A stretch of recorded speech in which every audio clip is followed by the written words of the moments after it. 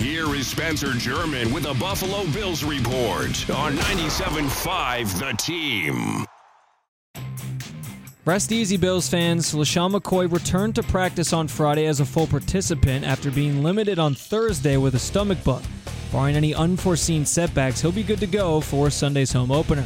So will defensive tackle Marcel Darius, who began the week as limited with a hip injury, but practiced fully for the second consecutive day.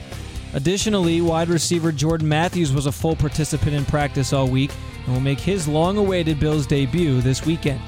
Buffalo is fortunate to be starting the season extremely healthy, as only two players in rookie linebacker Tana Vallejo and defensive tackle Jerome Worthy are listed as out on the Week 1 injury report.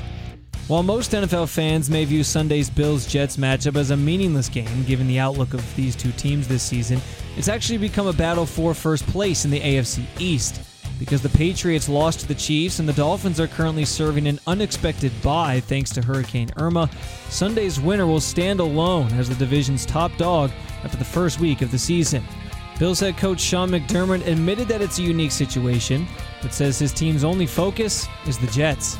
Yeah, I acknowledge that. And that's very, very aware of on your part. That's not what we look at. We're really focused on obviously the New York Jets and ourselves.